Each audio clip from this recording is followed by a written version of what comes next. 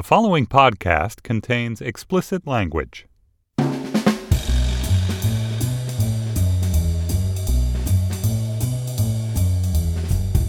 Hello and welcome to Slate's Audiobook Club for March 2018. I'm Laura Miller, Slate's books and culture columnist and the host for this week's episode. Today I'm joined by Slate Plus editorial director Gabriel Roth. Hi, Gabe. Hey, Laura. And by Alex Barish, Slate's science intern. Hey, Laura. Hi, Alex. Today we'll be discussing The Sparsholt Affair by Alan Hollinghurst. This is a novel about several generations of gay men, particularly a father and son. It starts with David Sparsholt entering Oxford University as an engineering student during World War II, and a bunch of other students there becoming obsessed with his magnificent physique. And it carries on with the life of his son, Johnny, who grows up into a much more out-of-the-closet gay culture in the 70s and up until the present. It's about art and love and society and class, and I think both of you will agree with me, it's about really amazing sentences. And I'm usually the kind of person who just goes, don't go on about the sentences. Nobody reads a book for sentences, just like nobody goes to see a movie for the photography or the lighting. But in a way, these are so good that we'd probably read this guy writing about a duck pond in Oxfordshire instead of all of this intrigue and sadness and unrequited love and love discovered when least expected. Okay, but before we dig in, I'm saddened to say that this will be the last episode of the Audiobook Club, at least for a while. We're putting the show on hiatus, but Slate's books coverage will continue. For all our coverage and the Slate Book Review, check out slate.com/books.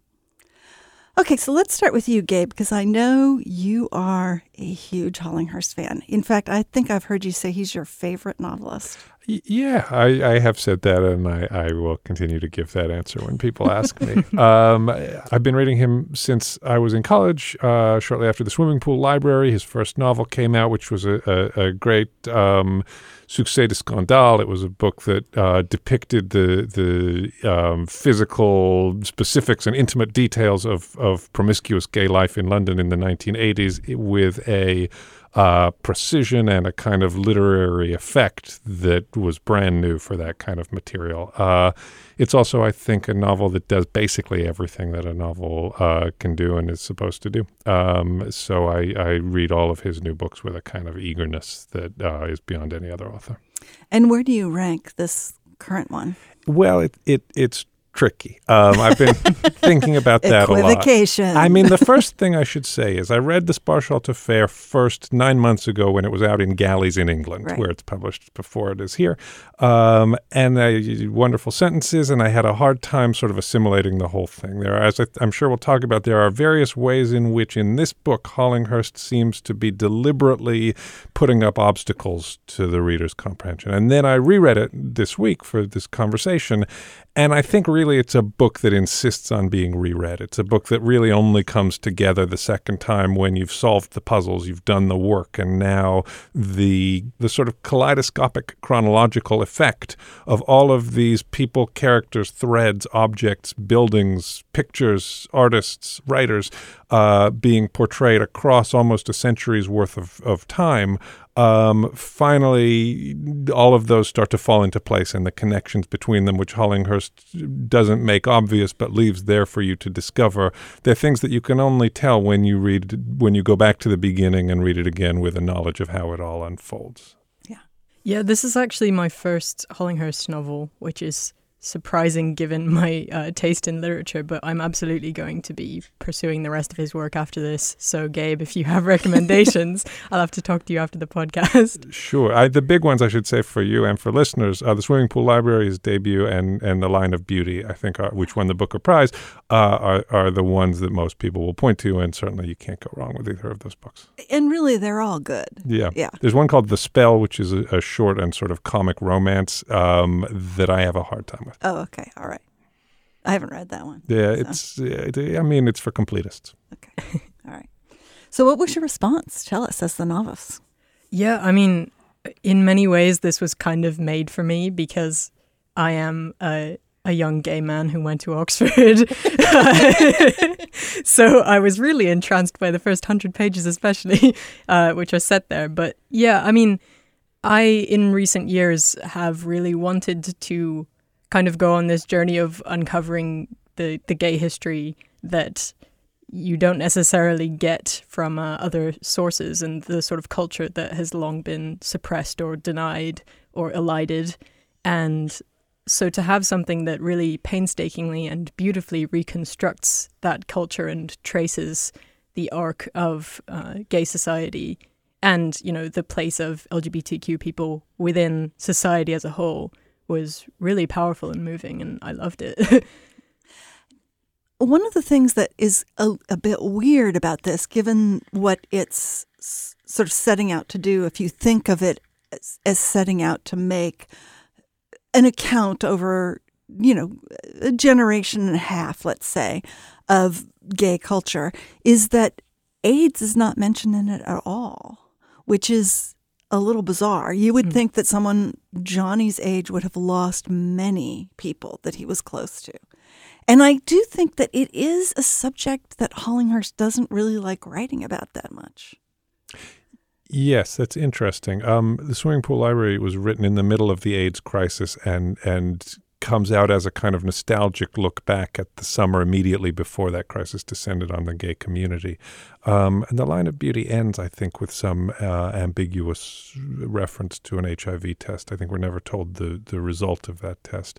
But it's true. It certainly hasn't been a subject for him. In this book, that's not the only thing that you might expect to be there that's elided. Maybe we should explain that the Sparsholt affair of the title is a sexual and political scandal in which David Sparsholt, one of the characters who's in the first section of the novel and then who's the father of a prominent character in the subsequent sections of the novel, David Sparsholt is a engineer and contractor who gets involved in a gay affair with someone involved in local politics I think in the northern town of Nuneaton, and which winds up implicating a member of parliament, and we're never given the specific details. Yeah, you get the sense it's some kind of group, like an orgy or a menage of some kind that also involves prostitutes. There's some connection between gay sex and financial political corruption. I think it's made to mirror the Profumo affair in which members of parliament and heterosexual prostitution was all wrapped up. But that event, the Sparsholt affair of the title, is kept entirely off stage. We find out about the characters before it, and we find out about the characters in the aftermath, but we never actually see the whole thing unfolding and people directly responding to it. And in a way, it's a kind of shadow that hangs over David Sparshot's son Jonathan for the bulk of the book.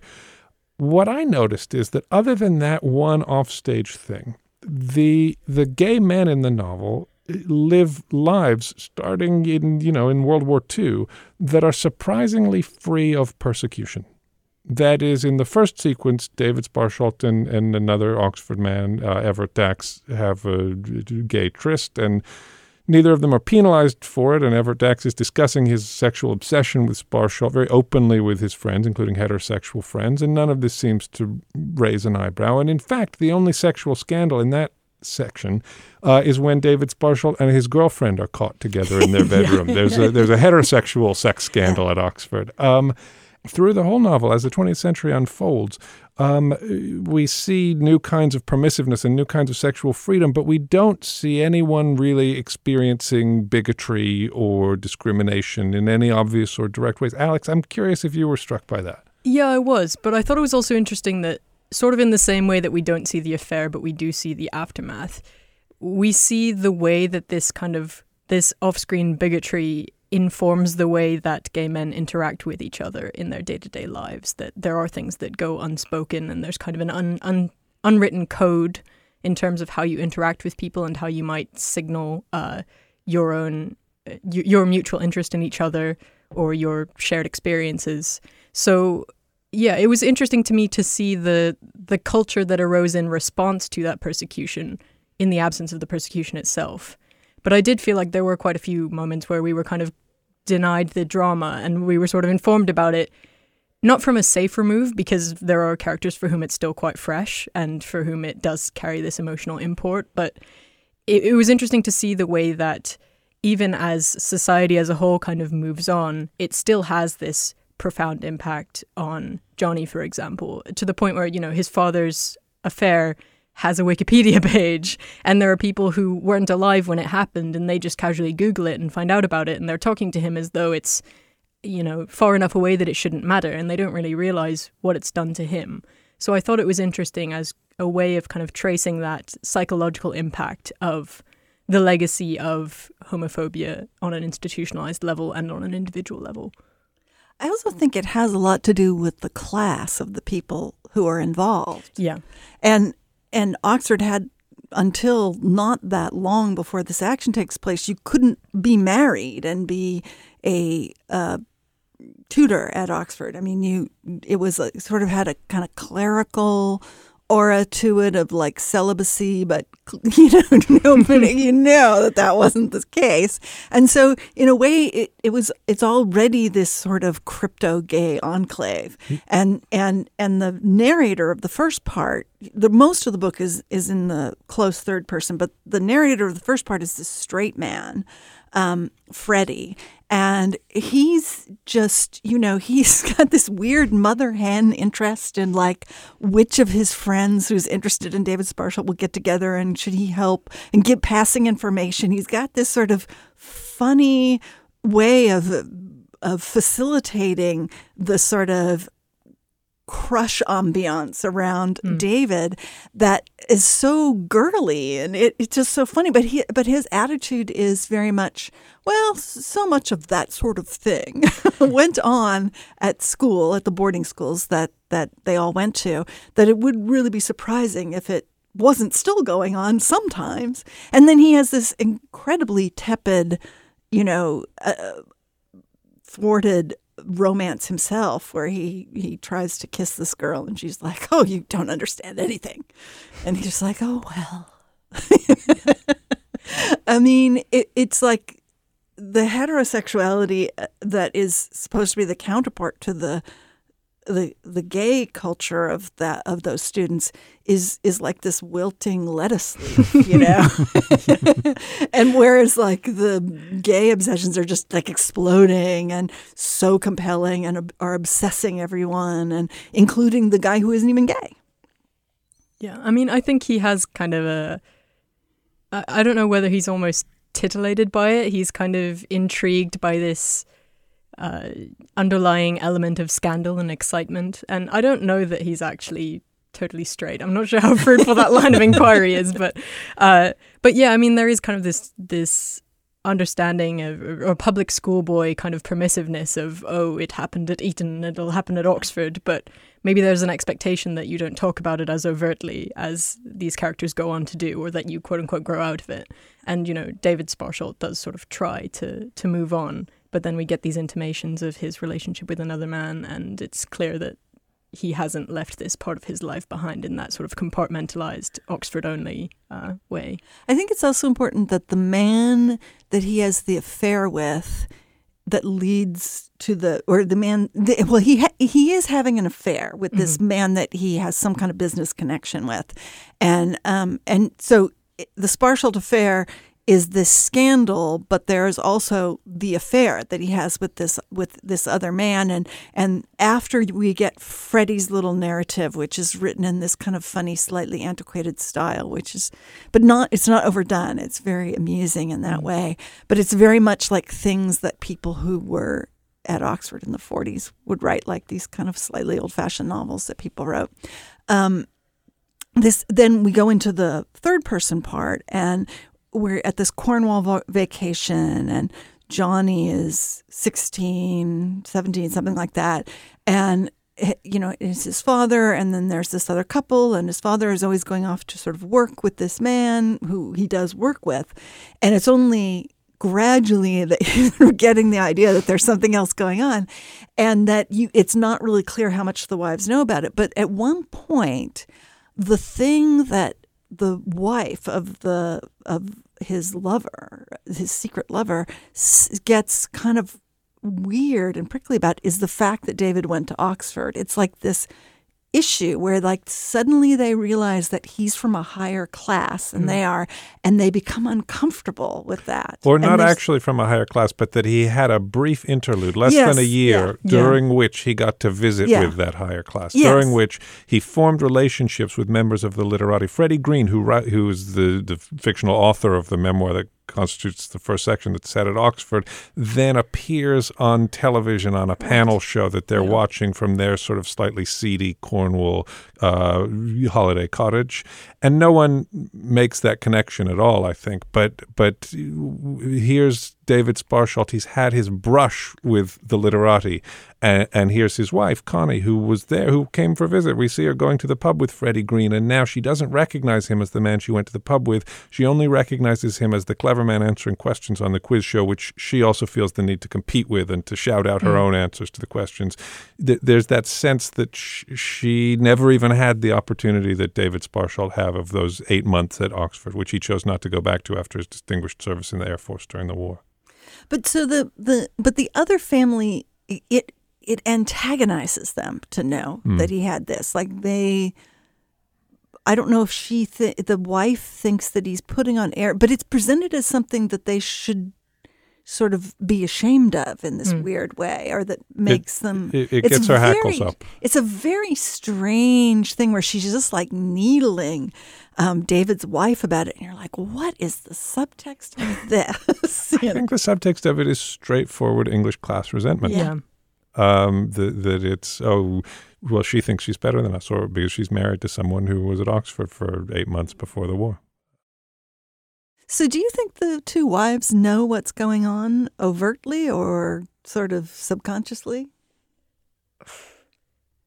I don't think so. I think Connie may have an intimation of David's relationships with other men, but I don't think at that moment that she suspects Clifford specifically. I think we don't really know, because we never hear her side of that story after the fact, and we never hear David's either, for that matter. It's sort of something that's written around and talked about or reacted to by other characters, but the central players never get to weigh in on how they felt about it. Yeah. I mean, David, even when he appears much later in the novel as the sort of elderly father having lunch with his son in their club, which is for former members of the Air Force, Air Force veterans, which is his identity. I mean, an interesting thing about this story is David gay? I mean, he does not identify as gay, and he has 2 extended heterosexual marriages. Yeah, he goes on to marry another woman after the Sparsholt affair. Right. He goes on to marry his secretary, who we see, this is the kind of thing you only realize when you read it the second time, but he goes on to marry the secretary who we see coming to dinner when Connie was out during the holiday sequence. So he's conducting some kind of sexual subterfuge heterosexually at the same time that he's having this scandalous affair with the... Yeah, he gets around. Yes. But when he appears as a character in a book, he seems to just be completely uptight and very fixated on his, the military career he's about to have when he's in Oxford. And I think the fact that he's an engineer makes him like the antithesis of all of the sort of artsy people that Johnny will later spend his time with. And then, when we see him at the end, he's like, you imagine him with this like ramrod straight posture and like any opportunity to wear his old dress uniform and, hang out at the club with all the other former pilots or whatever it was. Was he a pilot? He was, yeah. Was a pilot. Well, I mean, that's pretty hot stuff. So you could see why you wouldn't want to remember that. But that's like his identity. That's the identity that he's chosen for himself. So he almost doesn't have a gay identity, although he has had these gay experiences. And also his gay experiences sort of come to threaten that identity for him, because he doesn't feel able to go back to the RAF club for something like 10 years after the incident. After the Sparsholt affair, because he ends up going to prison, doesn't he? Yeah. And then after he comes back, he just can't face his former Squadron mates. Squadron mates, yes. Until he's invited back by another member of the RAF, and then he's sort of like, okay, I can go back into this world and this can be me again, which I found quite interesting. We never see David's interiority. There are no sections of the novel that are set from his point of view.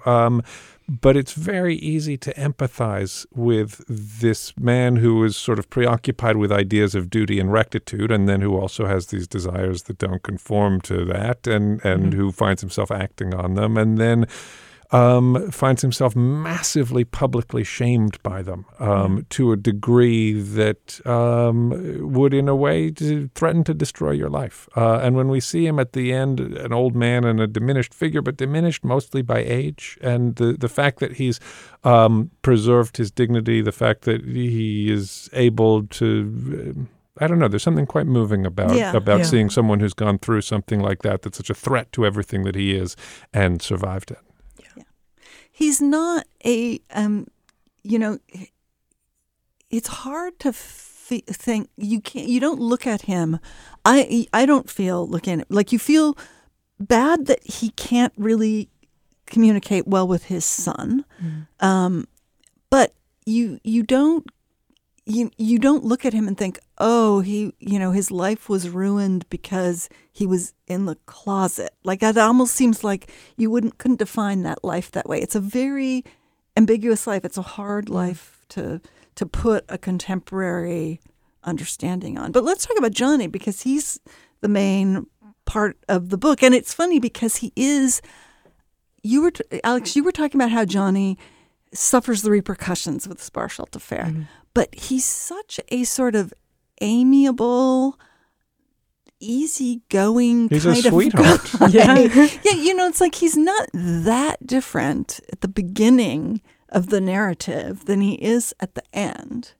And so it's really not a narrative of personal transformation. It's a narrative of social transformation. And he has these frustrated desires, and nobody writes better than Hollinghurst about, like, these desires that how they just are kind of overwhelming because you can't even let a clue, a bit of them slip out, but then that intensifies them. But then he moves into this basically a long marriage that's very happy, and which is what he always wanted eventually. And I got the feeling with the Sparsholt thing that he spent his life bracing himself to say his name because it's an unusual name, and so everyone knows. Everyone will be, you mean like, and then he's just like, I just have to just come past this one bit, you know, and it is like a legacy of homophobia, but it's also just kind of a legacy of sort of publicity or tabloid culture in this weird way where he's like, you think, okay, all right. And then he just has to sit through it and wait until they get over it and start to see him for who he is. Yeah, there's an interesting part toward the end of the novel that I wanted to get your opinions on.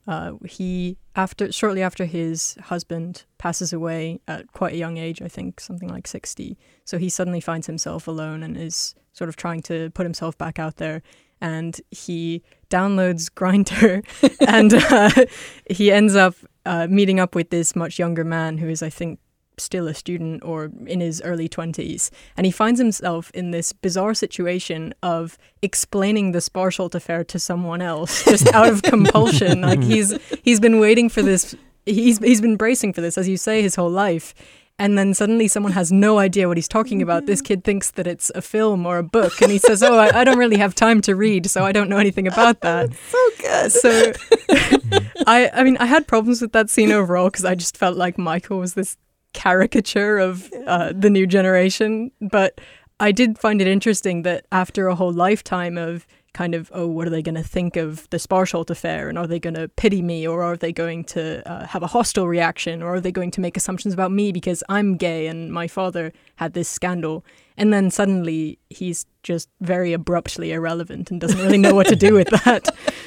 I think part of it in that sequence is that he finds himself, as you say, he's newly bereaved, and he's old to be downloading Grindr for the first time. He's been a long time since he's gone out on a date, and everything is different now. And he winds up in this house with this guy who has, he's a young guy. He has a laptop and he has a phone, and he's always getting messages and checking his messages. And there's music. There's a TV is on with music videos playing. And you can feel Johnny, this man in his 60s who's had a long life surrounded by cultured people and deep relationships. There are only smooth surfaces, and there's nothing for him to get any purchase on in that room. And he's desperately trying to just anchor himself to something. And the first thing that he reaches for is this millstone that's been around his neck for his whole life. And that doesn't work as an anchor either. There's nothing that can tie him down and connect him to whatever is going on. Yeah. I agree there is an element of caricature in that character and in the sequence, but that experience of sort of all of these shiny surfaces and nothing to grab a hold of and a feeling of being unmoored from the world, I think is conveyed quite powerfully. Oh, yeah, I agree. Also, I just have to say, I have known that guy. Now, admittedly, I haven't been trying to have sex with him the way Johnny is, and then Michael keeps checking his phone to talk to and showing him. It's sort of like, very open-hearted in a way. He just wants to talk about all the men that he or Johnny or whoever could be having sex with, but it's just like the sort of marketplace of partners. He wants to like have a bonding moment over talking about that, and it's just so unfathomable to Johnny. It's interesting because in other Hollinghurst books, some of the sex is described very graphically and with anatomical detail. In someone I remember, a reviewer going through the swimming pool library and just picking out the descriptions of penises. And there are so many describe them really fantastic descriptions of penises in that book. Yeah. In the Sparsholt affair, there's a lot of sex, but there are very few close descriptions of penises or genitals or sexual acts. Or exactly what was happening. Yes, except the only place where he really pulls into tight focus is in that scene we were talking about where Johnny is at Mark's house and Mark shows him on the laptop. Mark shows him on his laptop a Tumblr of pornography. He describes him as a friend of his, but it turns out they've never met. They're internet friends. But it's a clip of a man masturbating and also pleasuring himself with a dildo, and it's described with a kind of brutal lucidity or lucid brutality that is elsewhere absent from the book. And it makes me think about what purpose the more delicate treatment is serving in all of the other scenes, that pulling back actually accomplishes something there. Well, yeah, the sort of the sexual encounter that is the sort of most intensely romantic or, overwrought one in the whole book is the first one that is sort of depicted, even though what we get is Freddie telling us what Everett told him about what happened. And only much later do we have Everett's sort of glancing take on it. But it's the one night that he has with David, who he is completely in love with. And David turns off the lights. So it happens in the dark. And I, in a way, it's that, we were having a conversation about it where I said, there's so many fade outs at the sex scenes, I was a little disappointed because, Hollinghurst is sort of famous for his sex scenes. And I mentioned that one. It's like he turns off the light and they kind of close the door and you don't see it. But I think it might be sort of deliberate in this sense, in that it had a certain purpose. The explicitness had a certain purpose in Swimming Pool Library, which is, let's really write about this thing in the most literary way that we can, or I can. And in this, it's almost like the darkness of that room creates this intensity that he misses, that makes that night this thing that sort of redounds across decades. And I think that I think what he doesn't like, or not, I wouldn't even say doesn't like, because he's just sort of bemused by Michael. Like, Johnny is like, well, fancy that. who knew that people were doing this? He's like, wow. But, he's neither one way or the other about it. But I think that night, the ease of it and the kind of conviviality of it, even though it is a little bit over-mediated, it seems pale and thin to him compared to the intensity of what happens in that dark room. Yeah, darkness is important, I think. There's that first sequence, the Oxford sequence, and that first sexual encounter takes place during the wartime blackout when all of the lights in all of town have been turned out. And there's sequences in which he's walking somebody back to her rooms, and they bump into people as they're walking down the street because you literally can't see a foot in front of you.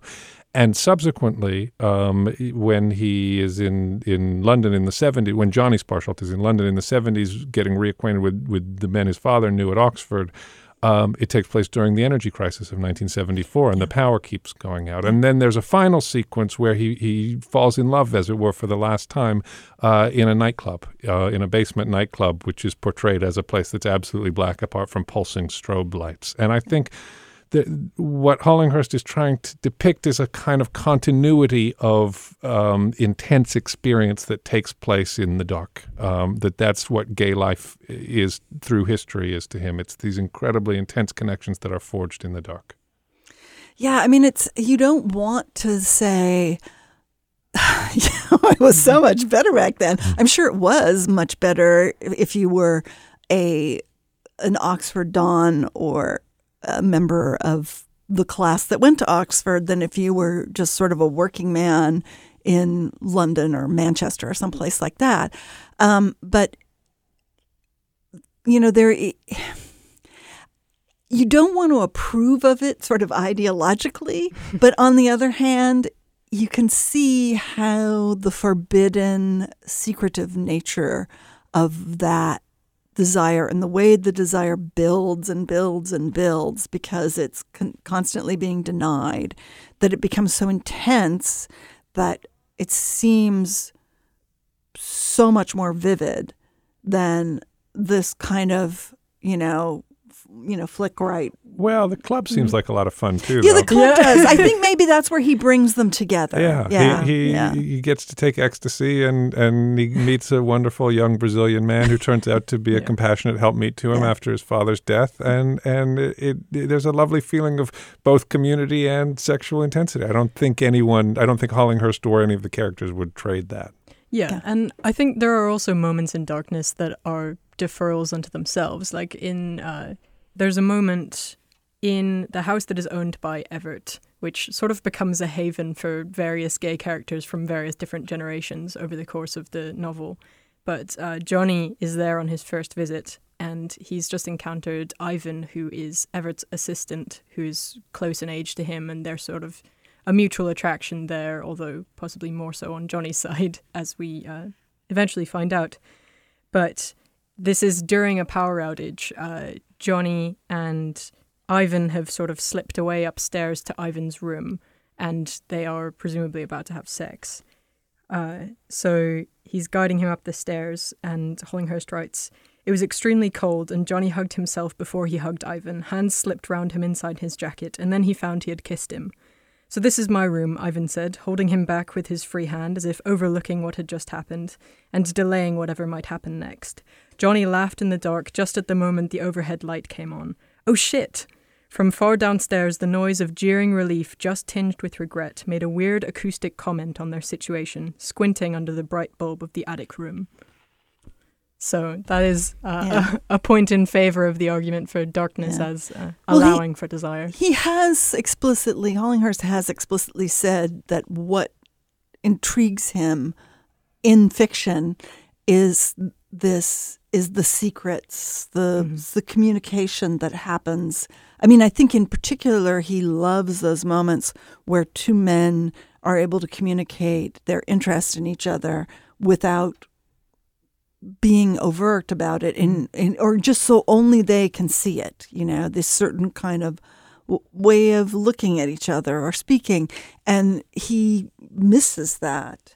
And even Freddie is like a code breaker. I think that's he's working in the Blenheim Palace. Yeah, he's working, and so does Connie, right? Yeah. She's like one of the probably what they used to call computers back then, the women hired to do the mathematics to help break the German codes.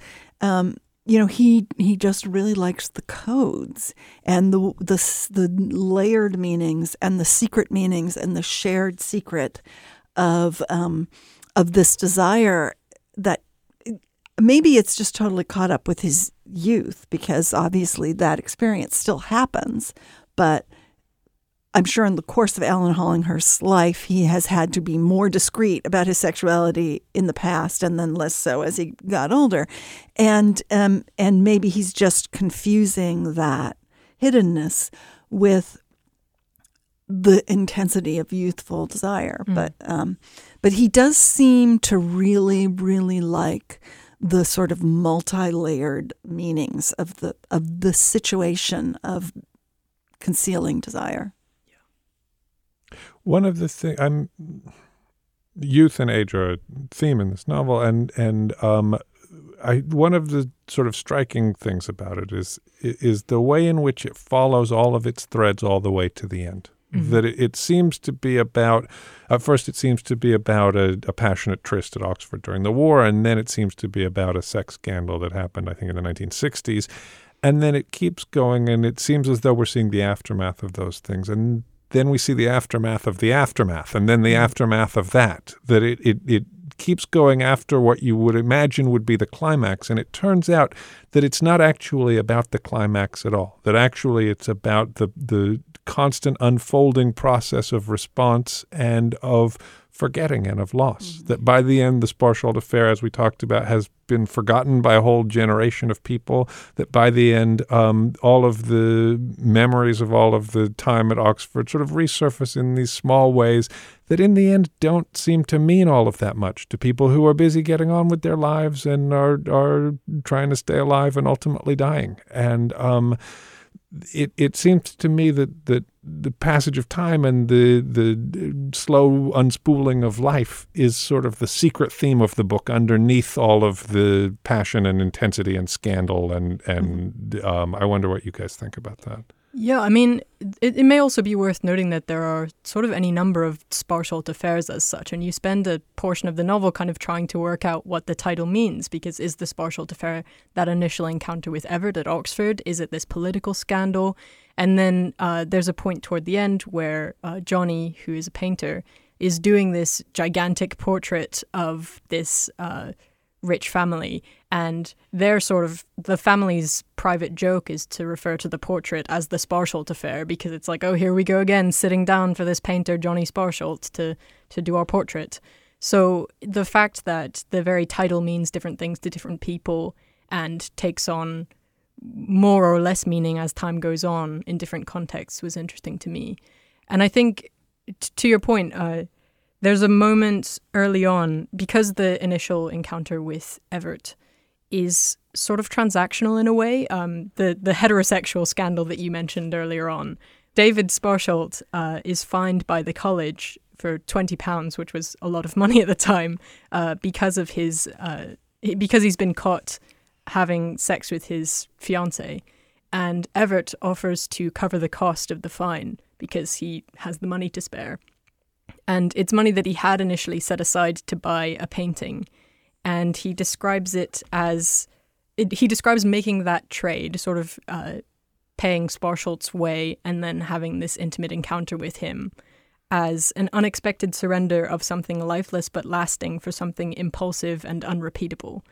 And that feels like quite a good encapsulation of a lot of what's happening in the book, because a lot of the main characters are these artistic types who are trying to set the past down or memorialize something in the form of a painting or in the form of a memoir. They have a memoir club. And it's sort of the tension between that effort to make these things immortal and the momentary, more powerful enjoyment as it unfolds. Yes, although the idea about art as something lifeless but lasting or immortal is complicated in various ways. Johnny Sparshall, when we first see him as an adult, is working as a picture restorer, is putting back together paintings that have been damaged and going out to look at old frames that are potentially fakes but might be real. And at the end of the book, Everett Dax's collection, the collection to which he could have added that 20-pound painting, but which he had to sacrifice, at the end we see the collection being appraised and then broken up and sold at auction. And the sort of sadness of he has to sell the pictures because he's too old and his house is falling apart and he needs money. And in any case, what good is it going to do him to have all these pictures? But the sadness of giving up what he had thought was going to be the one lasting thing, the art that he had thought would survive him. There's a powerfully tragic there's a tragic power in that scene. One of my favorite motifs is the drawing of David that one of the other Oxford classmates who ends up dying in the war, this kind of your classic aesthete, he's like right out of Brideshead. Yeah, he's so great.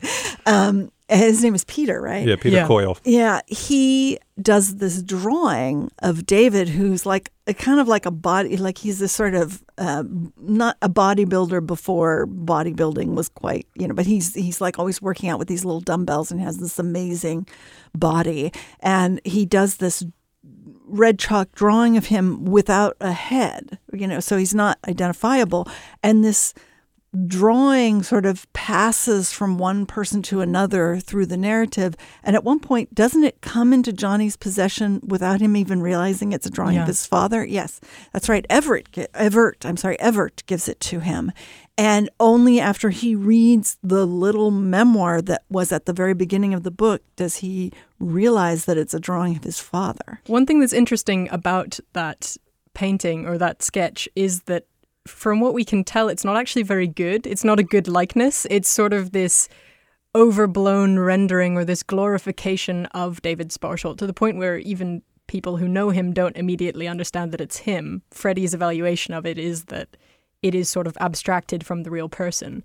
And that is something that I found was interesting. There's sort of a recurring theme of artists and authors, including Everett's own father, who are maybe not as good as their reputation might suggest, and sort of the decay of those reputations over time. Yeah. There are, Goyle is thought of very favorably initially, and then sort of falls out of fashion.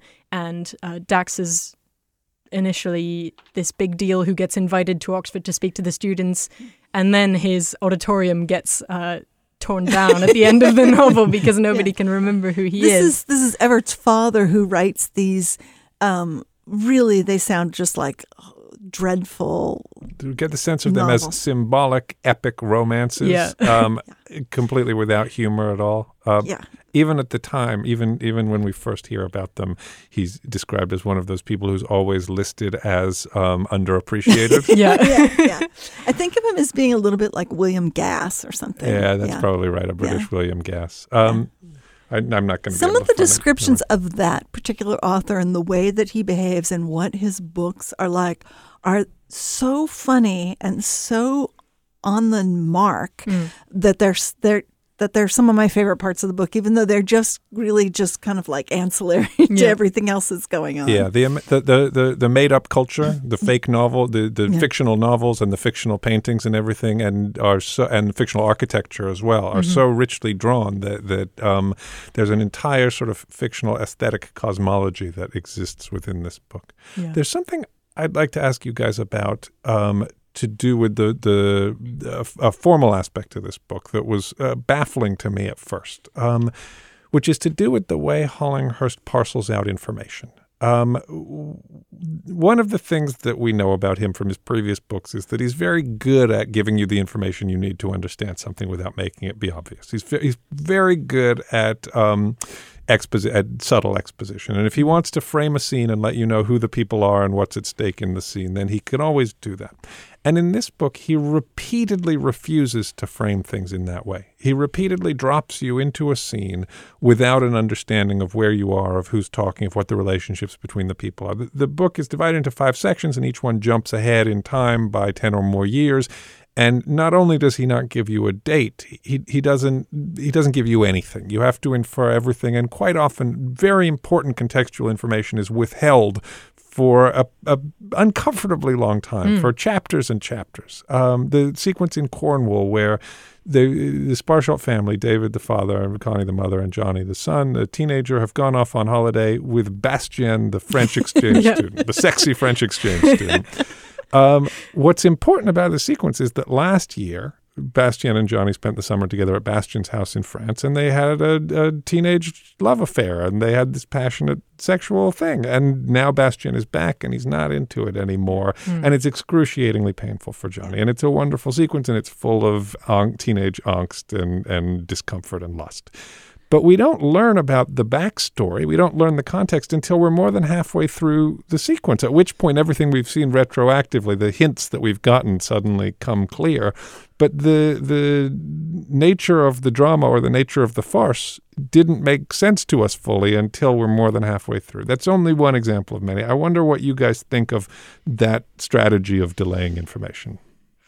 I found it quite interesting as a way of sort of getting at the things that don't often get acknowledged publicly. Because another instance of something that we don't find out until pretty late after the kind of hints have been dropped is that one of David Sparsholt's contemporaries at Oxford has had a stroke. And we don't know that for most of that section of the book. We know that he's struggling to remember things and that he's not really behaving in the way that people are used to him behaving, but we don't find out why for some time. And his lover sort of internally acknowledges that people don't like to talk about that stroke, or people don't like to, even though they are keen to help, they feel as though it's something they shouldn't speak of. And I think that for a lot of the things that we don't have the context for, they are those things that are sort of considered unspeakable in that time. And then we eventually find out what's going on through force of feeling or through just this casual aside, and then suddenly it all makes sense. And I quite like that as a mechanism, but it is very interesting.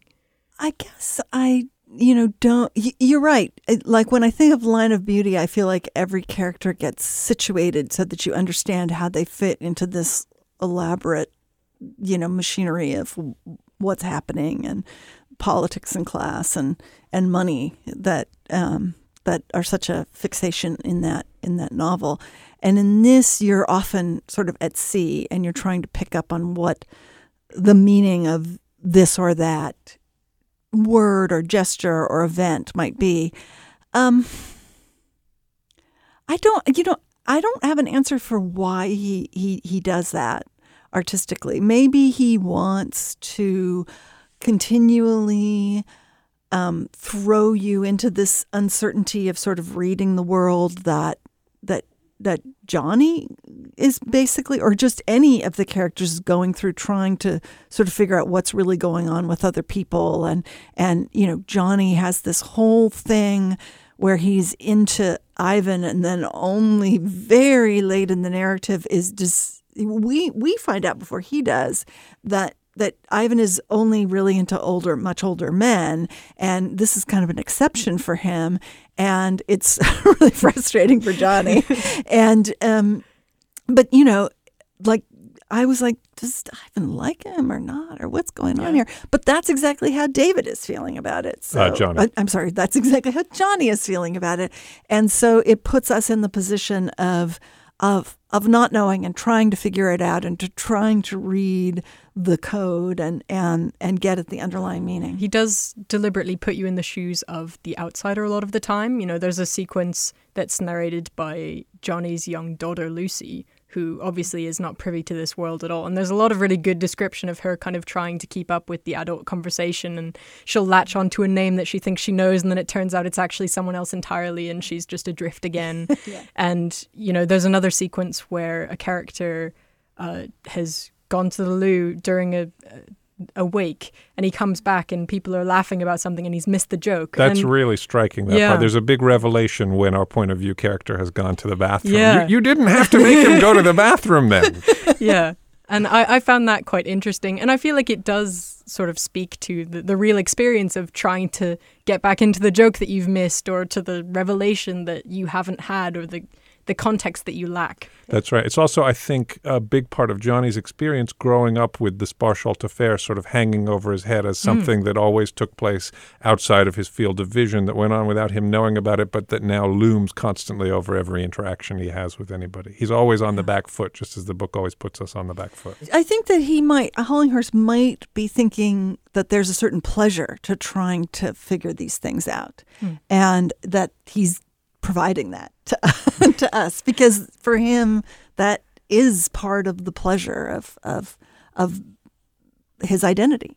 So I think we should all read a sentence from this book. There are so many great sentences. I'm not even going to ask or suggest that you could ever pick your favorite one, but ones that are very striking, or that just made you underline them and put a star in the margin and want to die that you can't write like this guy, which is, I think, how many, many writers feel.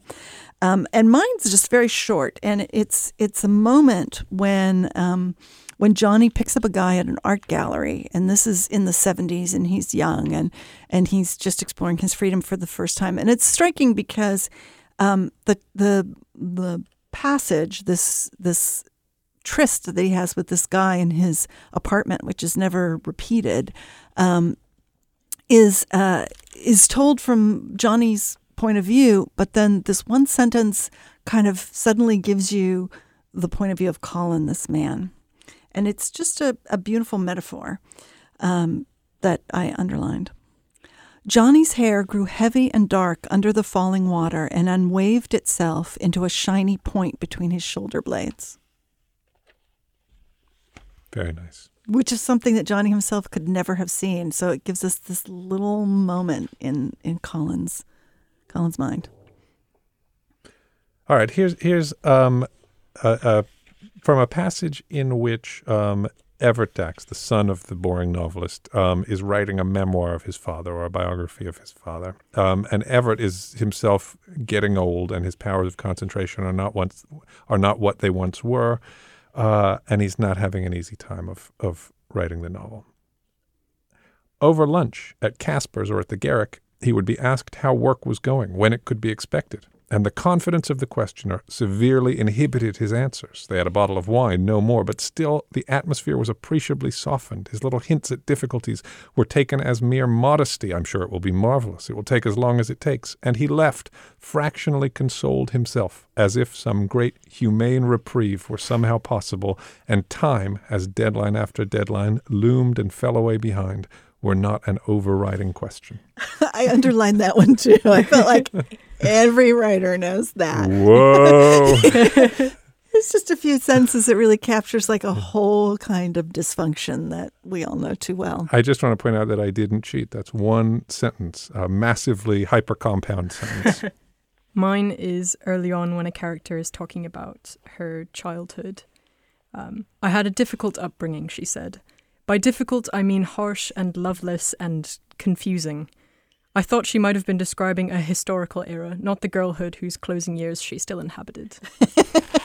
That is so, there's so much in that sentence. I mean, I think that's one of the things that as a writer you can be awestruck by, is how much meaning and connotation and nuance he gets into a single sentence. Yeah.